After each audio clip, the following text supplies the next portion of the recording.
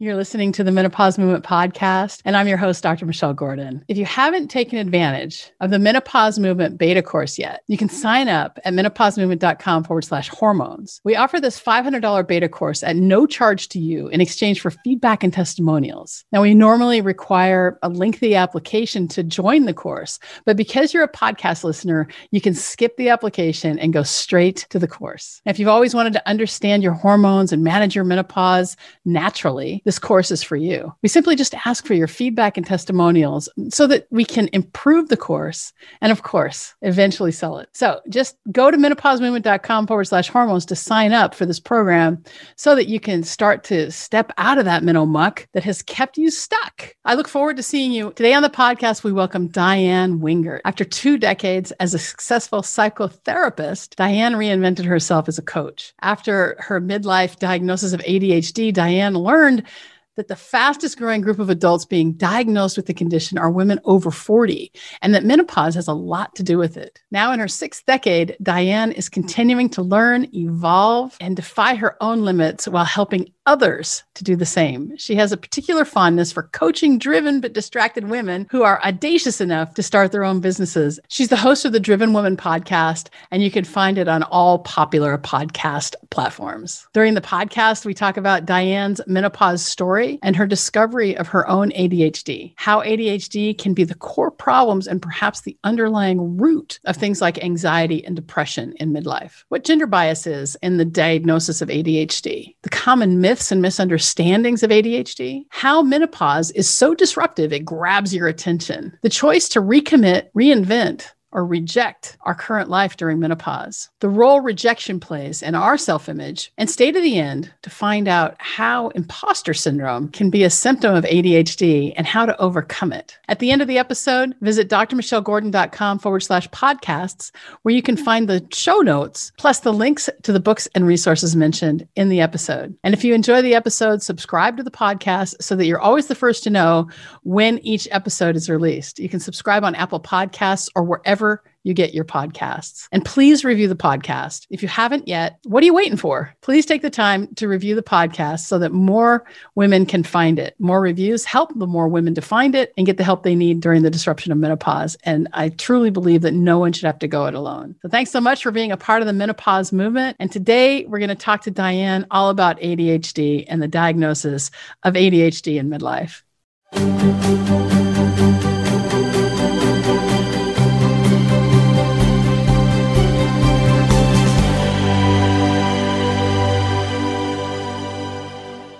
Diane, welcome to the Menopause Movement podcast. I'm so happy to have you here. Why don't you just, tell us a little bit? I'd like to know your story. I did give the listeners your midlife diagnosis of ADHD, a little bit on your bio, but what I'd like to hear from you is really what your story is. What led you to start really going into that ADHD kind of thing? Well, as you said, things really started getting rocking and rolling for me right around the time of menopause. I, by that time, had already been in my 3rd career for quite a while. I had a private practice as a psychotherapist in Southern California. All 3 of my kids demonstrated ADHD traits. The oldest, a boy from a very early age. So he was diagnosed at 8. The second boy was never formally diagnosed, but it's well understood within the family. And my daughter, not until early adulthood. I learned so much about ADHD from my own kids. And then I started noticing it in my private practice, not among people who carried the diagnosis, but among women, particularly women over 40, who had been diagnosed mainly by other therapists or their primary physician, their obstetrician, or a psychiatrist with anxiety disorders, depressive disorders. Some of them had eating disorders. Some of them had addictive issues. But as I got to know them better, I started realizing there's something driving the anxiety, driving the depression, driving these other issues. What is that? And I'm a really curious human, as most folks with ADHD are. What I uncovered time and time again was it's not that they were misdiagnosed. It's that they developed these other problems as a result of unidentified, undiagnosed, and unmanaged ADHD. And as I saw that more and more and more, I realized, I think this is me too. Now, this is kind of, I think, ridiculous and fascinating here I am, a licensed therapist, and a pretty good one, I think. I've got kids with ADHD. I'm very good at uncovering ADHD in adult women who had never been identified before. And yet I still didn't think it applied to me. And I think that's largely because there's so many misunderstandings, so many myths, and let's face it, so much stigma that I really wasn't eager to be addressed until I went through menopause. And because of the changes in hormones that also affect our neurotransmitters, it came to the point, let's be honest, I could run, but I couldn't hide anymore. And then I officially got diagnosed by a child psychiatrist as a midlife woman and really thought, I know I'm not the only one. And there really isn't anybody with the right credentials addressing this. So I just went all in. Fascinating. Oh, that's really amazing. Now, you mentioned that, and I'd like to uncover this a little bit more. ADHD is a core problem, and perhaps it's the underlying core problem for problems like anxiety and depression. Can you just elaborate on that a bit? Yes, absolutely. The issue with women with ADHD is there's a lot of gender bias with identification, like there is in almost every other area of life. Well, let me just break in there, because one of the things that we discuss in the menopause movement beta course, which we give away for in exchange for feedback and testimonials, and at the beginning of this podcast and at the end of this podcast, we give you an opportunity to join. But one of the things we talk about is how all the medical studies were done on men, and it wasn't until the early 2000s really that we started studying women. And we just they took a bunch of men and said, this is what heart disease looks like. And in the early 2000s with the Women's Health Initiative and things like that, we started to see that a heart attack in a woman is very, very different from a man. And so we really do suffer from the effects of the patriarchy. And this is not me saying I hate men. I'm just saying that the physiology of a woman is very different from the physiology of a man. And it's so important for us to acknowledge that and to take action and advocate for ourselves there.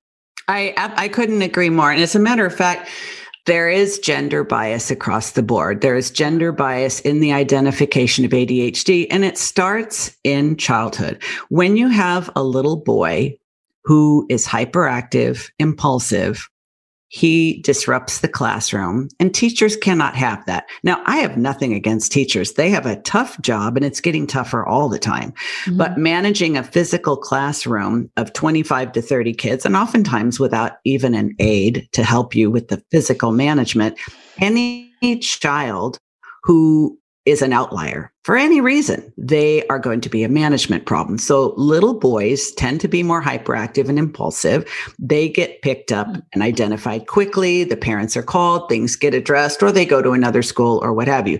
Little girls, because of the difference in our physiology and because of the difference in our conditioning, our social conditioning, the social expectations, and I'm sorry to say, society's expectations are that it's not as important for girls to perform well in any venue, including school. So a little girl who's socialized to sit still, be quiet, have a nice smile on her face, follow directions, and never be a problem is going to be quietly underachieving relative to her true potential. That's not a problem for the teacher or the classroom. So she goes unidentified. Later on in life, she recognizes that she has potential that's not being expressed and she cannot consistently do so. I'm getting depressed just thinking about it. So of course she's going to struggle with anxiety if she can't be consistent. She's going to struggle with anxiety because she's going to be trying to pass for normal.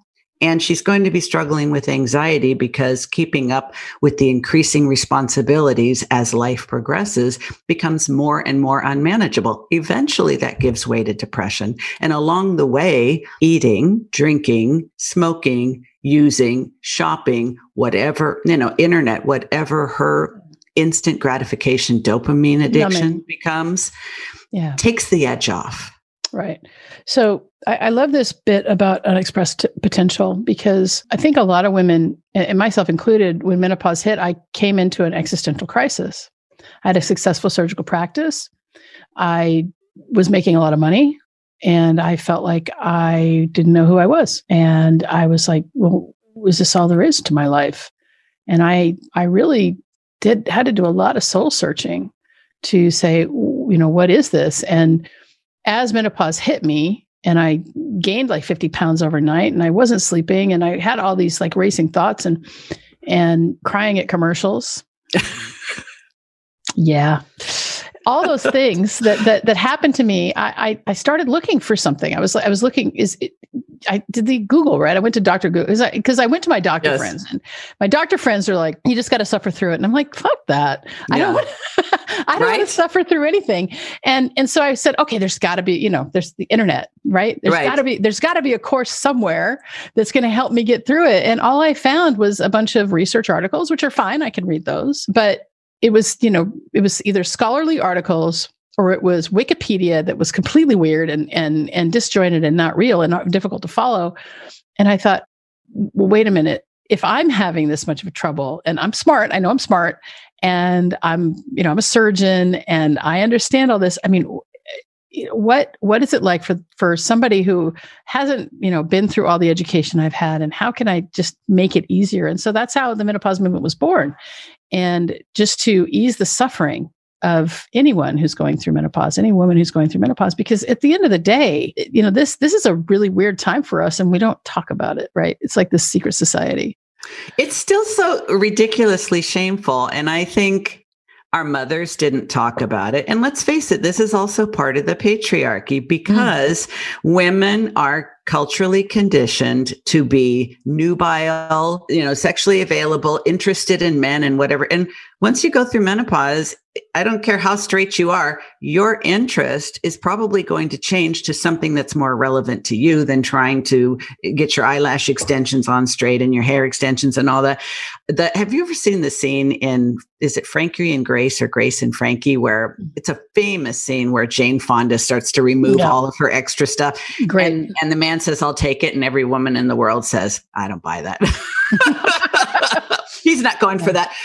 I think there's a reason why our mother's generation called it the change of life, not the change of hormones.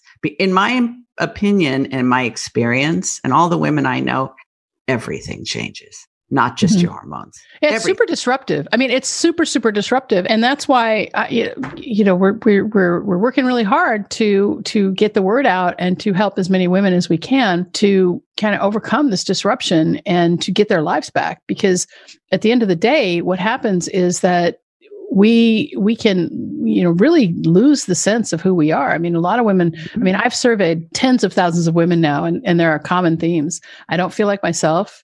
I want my old body back. I feel like I don't know who I am. I feel like an alien has beamed down and taken control of my body, my mind, my emotions, and my moods.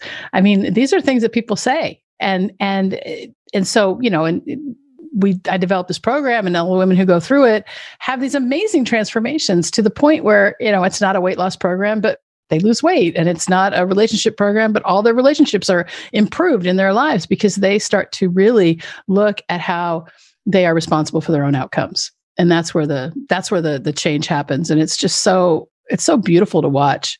I put it for myself, and I lost 50 pounds, and that was great. But then when I started teaching it to others, it was like their reactions, to me, it just blows me away, the transformations that these women have. It's just amazing. Makes me feel good every day. Makes me know that I'm living my purpose. But it starts with knowledge and understanding. And I think, just sharing what you did about the comments that thousands of women make. I don't feel like myself. I want my old body to be. It is truly an identity crisis. Yes. Lost on alone. Every level. Yes. Yeah. Lost, alone, and lonely. Yeah. Yes. And I don't know who I am anymore. And nothing is more challenging when you feel like that than feeling like there's nobody to talk to, there's nowhere to turn. And everywhere you turn, you're getting irrelevant, outdated, or frankly, misinformation. There's so much power in women joining together. But if you are a woman in midlife going through menopause or perimenopause and don't know anything about that, and you also don't know that you actually have ADHD and that is what's been driving your anxiety and your depression, it definitely gets, I don't want to say worse, but the symptoms become more pronounced at menopause. And in a way that can be a good thing, because if they feel like I got to do something, I think I'm losing my mind. I think I'm losing my marbles. A lot of women tell me, I thought I had early onset Alzheimer's. Oh yeah. Literally. So if that drives them to start researching, to start listening to podcasts like yours and like mine, to start informing themselves with information and realizing I'm not broken and I'm also not alone. There's help. There are resources. I can get information. That in and of itself, even before you make any behavioral changes, is so empowering because you realize there are answers. You're not trapped feeling this way. That's amazing. So I want to hear from you. What are the most common misunderstandings about ADHD in midlife for women? Well, it starts with the most common misunderstandings about ADHD, period. Okay. Number one, this is not just something that little boys have. Number two, it is not something that is outgrown at adulthood. When I first was going through my graduate training at UCLA, that was what was being taught. And all the patients that were being assigned to me were little boys. Well, I started meeting their parents and I started asking questions of my supervisors saying, you keep telling me that they outgrow this, but the more parents I meet, the more I think, I don't think so. And I also think some of these moms. And they said, no. Well, I ended up doing my thesis on it. And I believe that there are probably just as many females as there are males who have ADHD, but the presentation is different. And we tend to suppress the evidence or divert it in other ways, or we just settle for less in our lives because we think we're stupid. We think we're lazy. We think we're incompetent. And we just don't try to be who we actually are because we don't know there's a solution. So once you reach midlife, a lot of women think it's just part of midlife, that I feel more disorganized. I feel more distractible. I feel more spacey. I feel more unmotivated. I can't keep track of things anymore. I'm losing things. I'm forgetting things. I'm missing appointments. I just generally don't have as much enthusiasm or energy. And sometimes you have like little bursts of excitement and energy. And then they think, oh my gosh, I'm manic. Most women at midlife actually discover their ADHD because one or more of their kids are being identified. So that is the most typical. At 40 to 50, they have a school age kid because women are having kids later. So she may be 50 and have a 12-year-old. And the child is identified. And then if they have a good pediatrician or child psychiatrist who starts asking questions, then the mom will go, do you think this could be me too? Wow. And if they have a good doctor, they'll say, well, let's explore this. But most women I know discover it themselves because, like you and like me, they think something is wrong. There has to be an answer.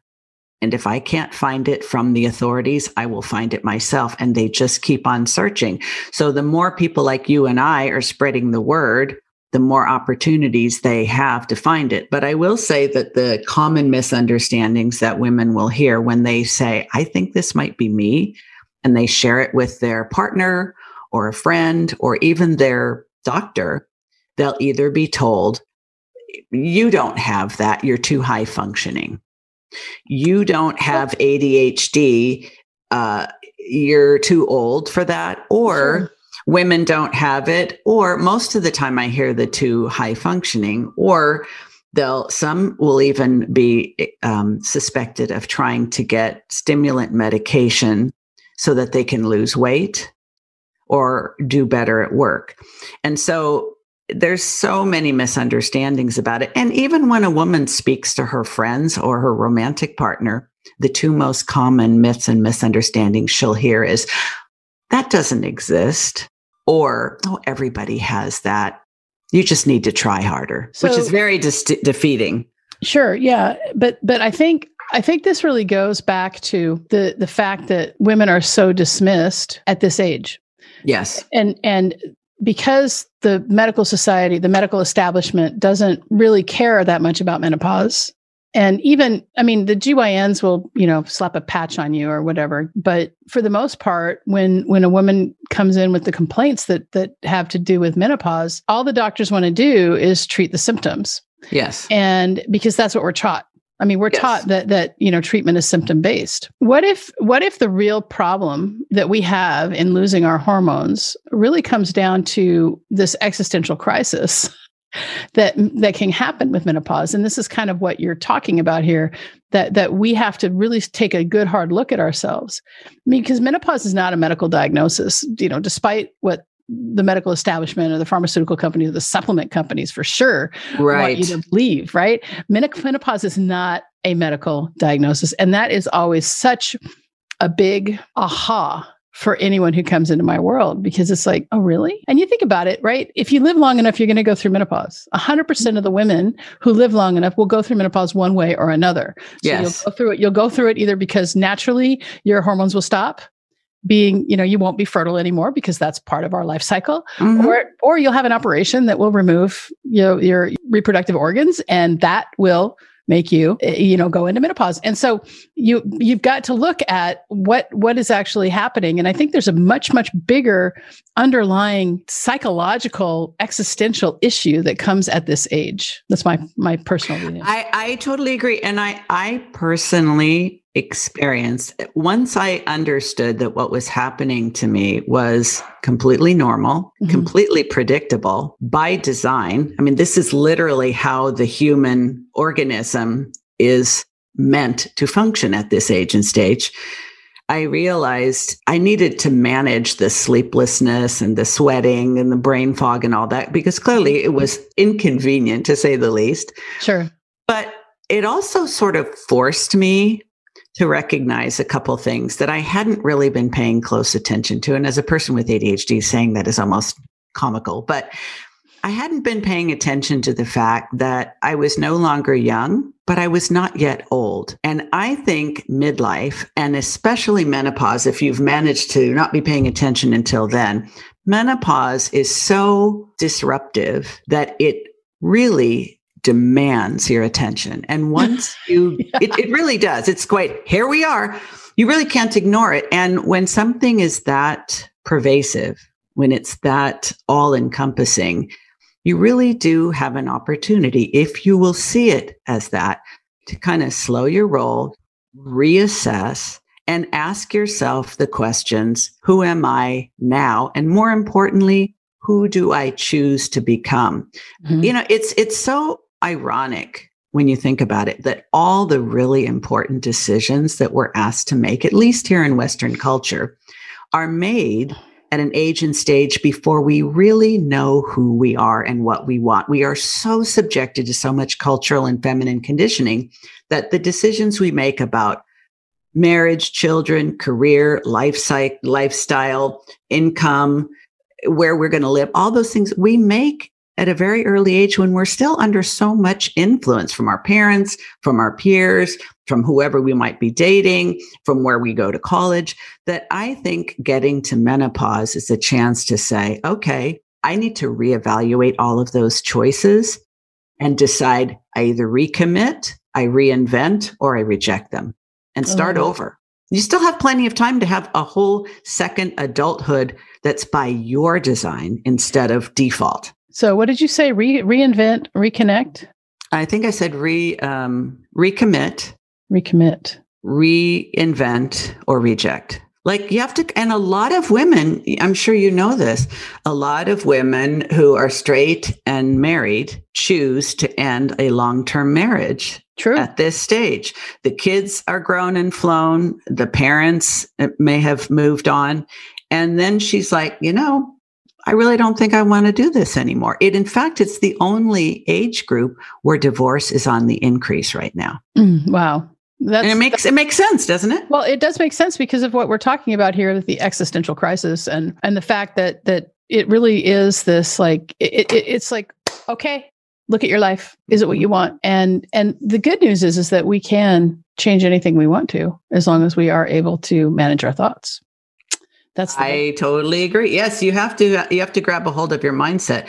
And I think for a woman who may be just questioning, I've always had difficulty with concentration and focus. I've always had difficulty with organization. I've always had difficulty with distractibility, impulsivity, but it seems to be getting worse. I don't necessarily think the solution is I better go see a doctor, get a diagnosis, and get a prescription. I don't personally care for the women I work with whether they want to be diagnosed or not, because to me, the only reason to have a diagnosis is because you want to seek a medical solution. It doesn't matter to me one way or the other. Some women choose to medicate as part of their ADHD management. Some women choose not to. There are many, many things you can do, but one thing is necessary that I teach all of my clients. Number one is radical self-acceptance based on true awareness. Like, you have to know who you are and how you are to be who you are. Otherwise, you're going to keep trying to be someone and something else.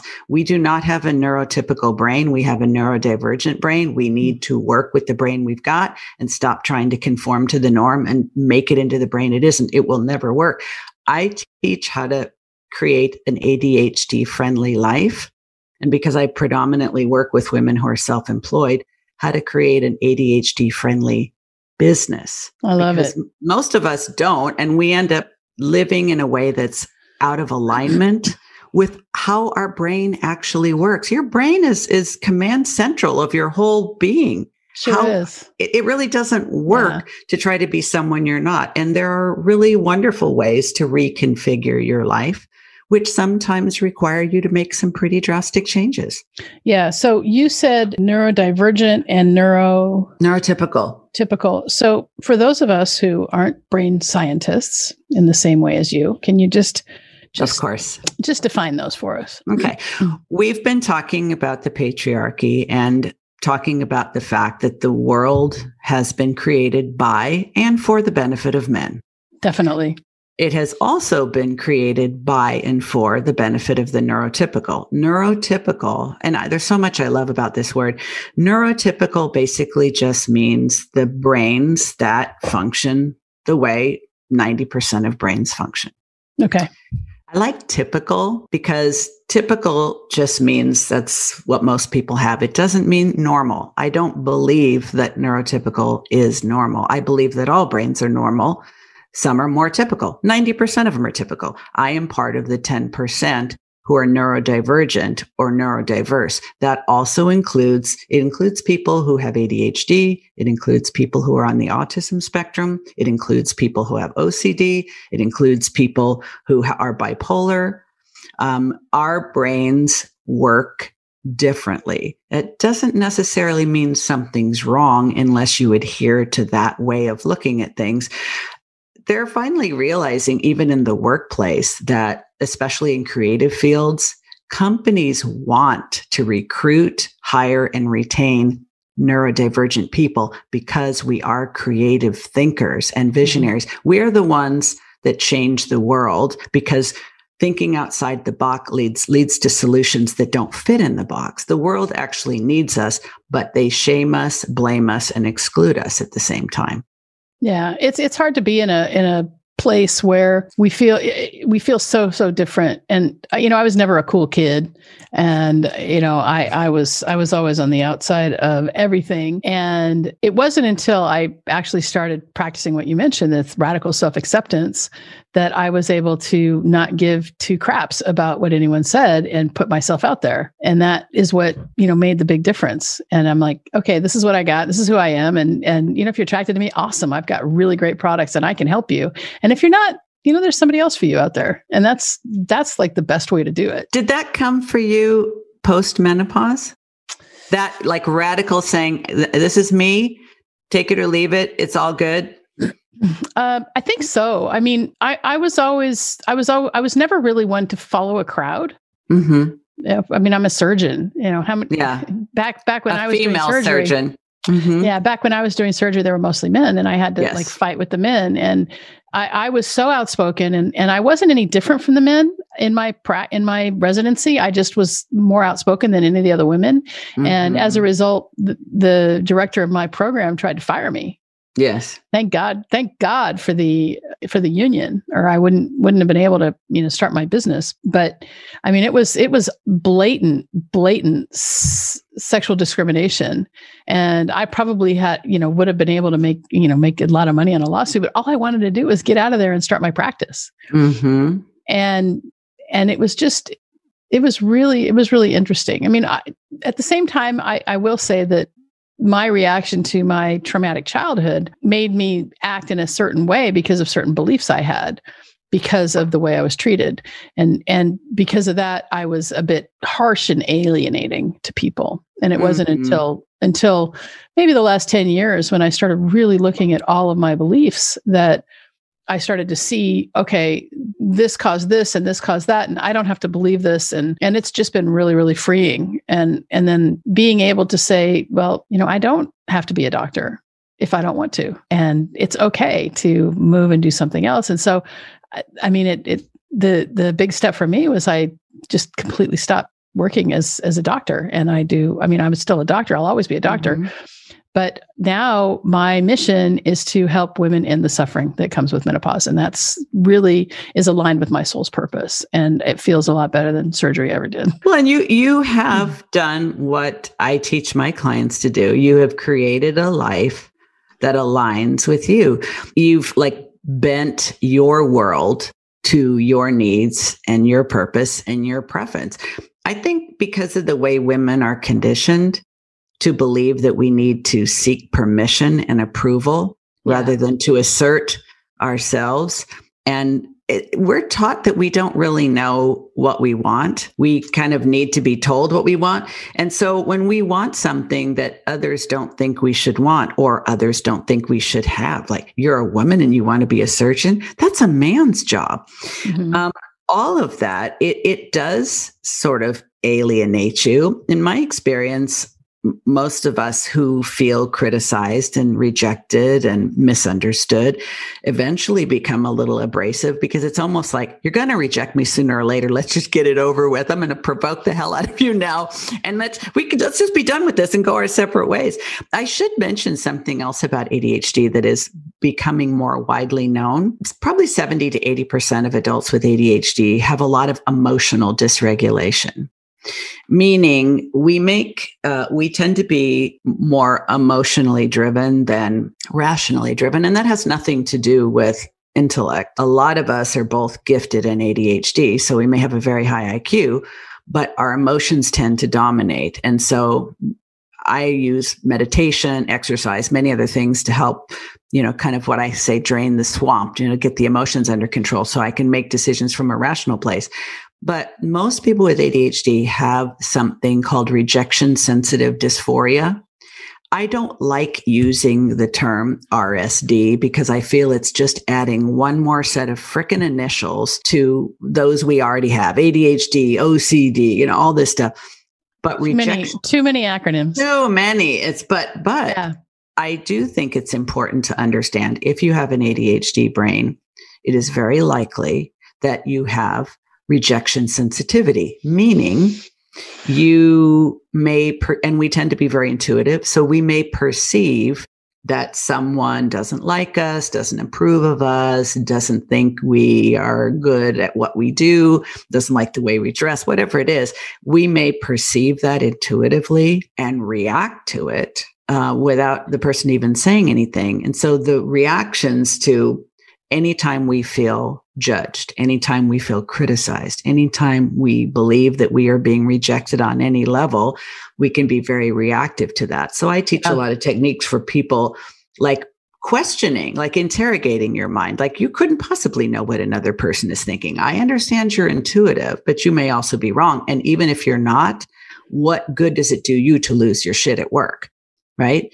Yeah. But the rejection sensitivity also causes a lot of anxiety and a lot of depression. You can see how it could easily lead to eating, overeating, compulsive eating, binge eating, drinking, substance use. But it can also lead to women pulling back, shrinking, hiding, playing small, and not sharing their gifts with the world in a bold, empowered, and direct way because of the fear of being judged and rejected, and especially with all the craziness that goes on in social media, you and I have both chosen to be who we are, to put ourselves out there and say, if you like it, awesome. If not, that's all good too. But that can be quite terrifying for someone who hasn't yet learned to manage rejection sensitivity, because they think, God, what if there are trolls? What if there are, there's always trolls. There always have been. Yeah, because, it's really funny, because when you're able to get to a point of radical self-acceptance, then what happens is it's easier to say, look, I may not be for you. And as a matter of fact, I've got some ads running right now. It's January. I don't know when this is going to air, but we're running ads. And a couple of days ago, somebody said, do you want my feedback? It might be really harsh. And will it be for me? And I said, listen, we're offering this course in exchange for feedback and testimonials. That's why, it's a good course. It has a lot of great information in it, but, to be honest, it may not be for you, but you can still go through it. And all you have to do, the only quid pro quo, is you just give me feedback and testimonials. And when you do that, you get this $500 course at no charge, because this is how we want to, help out as many women as we can. Yeah. And she was like, wow, okay, that makes sense. I said, and listen, we're going to give you an offer to stay with us. And if it's not good for you, I'm not for everyone. It's okay. And to so now when people say, oh, this is a scam, or, oh, you're full of crap, or, I'm just like, okay, great. That's another. I'm not for you. I don't have to serve because I'm not, you're not my people. You're not my people. So, that was a big one to get over, because remember, when you're in a business, right? When you're in a business that you want to grow, for example, and this isn't just internet marketing, this is any business, what percentage of people buy? If you're lucky, you're going to get 5% of the people to buy. That means 95% of the people are going to reject you. And that's okay. That's okay. Right. So, let's focus on the people that are resonating with your message, and the rest of them, it just means that it wasn't for them right now. It doesn't mean no, it just means not right now. And there's just so many ways to deal with rejection in a way that is empowering. I find it's extremely empowering to lean all the way in on who I am. Part of my ADHD is that I am very driven, and I'm very easily bored, and I outgrow interests, hobbies, and people. Yep. And I used to be so ashamed of that. Now, I think it's on my website. I say, I've had 3 careers, 3 husbands, 3 kids, and 3 dogs. Apparently, I like 3s, and it's like, this is who I am. Like, if you want to look up my history and say, she's been divorced twice. It's like, I'm going to put that shit right up front, because if that's a problem for you, you can go now. Like, I'm okay with it. Mm-hmm. And I think that's really empowering. But outspoken, intelligent, educated, direct, and empowered women are so threatening. And that's unfortunate, threatening to those who find that threatening. But for others, we are exactly who they want to hear from. Right.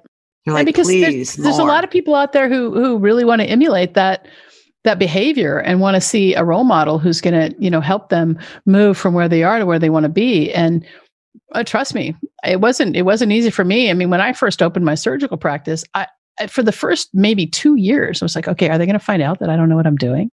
When are they going to find out? And then I sat down and I was busy. I was a really, really busy general surgeon. And I said, well, let's evaluate this and see if it's really true. Mm-hmm. Do I know what I'm doing? Do I know what I'm doing or not? How many calls do I get in the middle of the night after I do an elective procedure? It's like, oh, okay. Almost none. Great. Mm. And how many times when you repair a hernia, do they come back and say that it wasn't repaired? And it's like, that hasn't happened yet. Mm-hmm. Okay. And how many complications have required you to transfer a patient or come, get a consultant? And so then my confidence really shot up because I was like, oh, I am not an imposter. I am the real deal. I had some good training and I'm going to get better throughout the next, several years. And that's exactly what happened, to the point where I was like, I can fix anything. And doesn't it make you a little bit crazy though, that imposter syndrome, imposter complex, whatever it's being called, is almost universal for women, regardless of what their profession, their occupation, their level of training and education. I read an article in The Atlantic in, I think, 2018 called The Confidence Gap. It was fascinating and it totally pissed me off because basically it was quite a long article that iterated men will apply for a job when they meet 50% of the qualifications and will do so quite readily, quite confidently, and with no reservation. A woman won't apply for a job unless she meets 100% of the stated criteria. And even then she feels lucky to get the interview. That's fucked up. It is fucked up, but you know what? I don't resonate with that because I've applied for jobs that I was completely not qualified for. And but you're an outlier. I am an outlier. Yeah.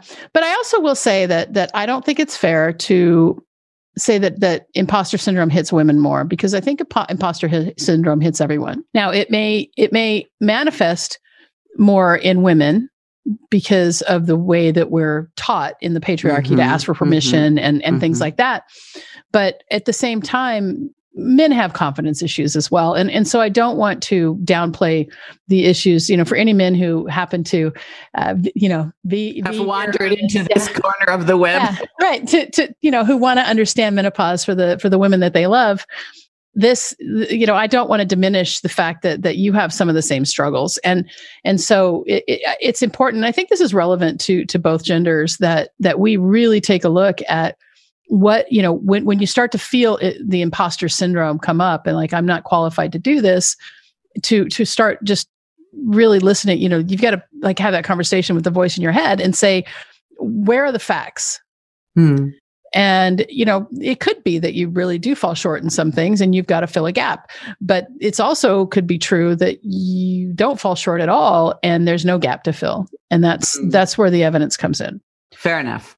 So what I'd like to go on to next is if we could talk a little bit about in the bit of time we have left, what a woman can do right now if she thinks that she may have this condition, this attention deficit hyperactivity disorder or ADHD. Okay. And one thing we didn't mention earlier and probably should mention is that most people refer to it as ADD instead of ADHD. And I think that's another myth and misunderstanding that I didn't mention earlier is that a lot of women don't have the hyperactivity. Okay. Of the three types of ADHD, there's the hyperactive impulsive, that tends to be more males, the inattentive distractible, which tends to be more female, and the combined type, which has features of both. More women tend to be in the inattentive distractible.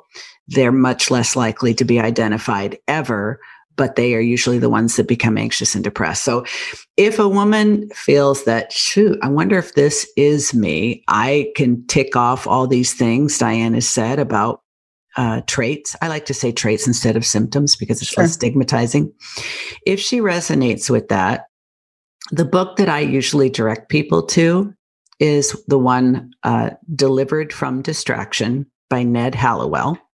He's kind of the OG in the ADHD world. He has been writing books for, so many years. He's in his late 60s now and has probably written 20 books on ADHD in adults. He is a Harvard-trained psychiatrist who has ADHD himself and is a perfect example of the fact that it doesn't have to limit you or define you. I would go to that book. I would go to the checklist. And if you identify with many of the traits, I would go ahead and read through the book. What most people will say is that I felt seen for the first time by reading the examples in this book. So if that is you, you can also listen to my podcast, The Driven Woman, and there are many others. One I also like is from a peer of mine, Tracy Otsuka, and it's called ADHD for Smartass Women. It's a lot of fun. She has very well-researched episodes.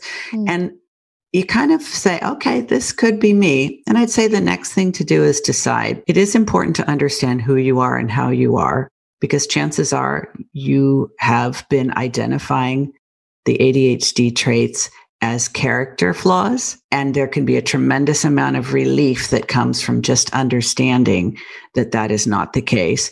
But I also believe knowledge is power. So I would say the first thing then to do is decide, do you want to try to explore whether medication would be a benefit? Don't be talked into it, but don't assume that that's the first thing to do. And you might want to look into working with an ADHD coach. There are many great ones out there, including myself. That's awesome. Where can people find you? My website is Diane Wingert Coaching. Diane has a funny spelling, 2 N's, no E's. So Diann, Wingert is Wingert. As I mentioned, my podcast is The Driven Woman. I have a weekly podcast, a weekly blog, and I'm all over social media on LinkedIn, Facebook, and Instagram. That's awesome. Well, we'll make sure we hook up your podcast and your website into our show notes. Terrific. Thanks so much for coming on and being a part of the menopause movement. I thoroughly enjoyed it. Did you know that menopause is not a medical condition? Most doctors don't know this either. I like to say that menopause is the privilege of a long life. And to really take hold of our lives in menopause, we have to unlearn what society and the medical establishment has told us about menopause. This is why I've created this brand new course called Understanding Your Hormones and Managing Your Menopause. I want to show you how you can get on top of your menopause right now so that you can start to see it as the best time of your life. Now, this course is valued at $500 and is in the beta testing phase. And we're currently accepting applications for women to test it out for us at no charge in exchange for feedback and testimonials. But the best part is, because you're a podcast listener, you can bypass the application process and go straight to the front of the line. To register right now, simply visit menopausemovement.com/hormones, and we can get started together right now. Remember, you can get started right now at no charge to you in exchange for feedback and testimonials when you go to menopausemovement.com/hormones. And I'll see you inside the course. Thanks so much for being a part of the menopause movement.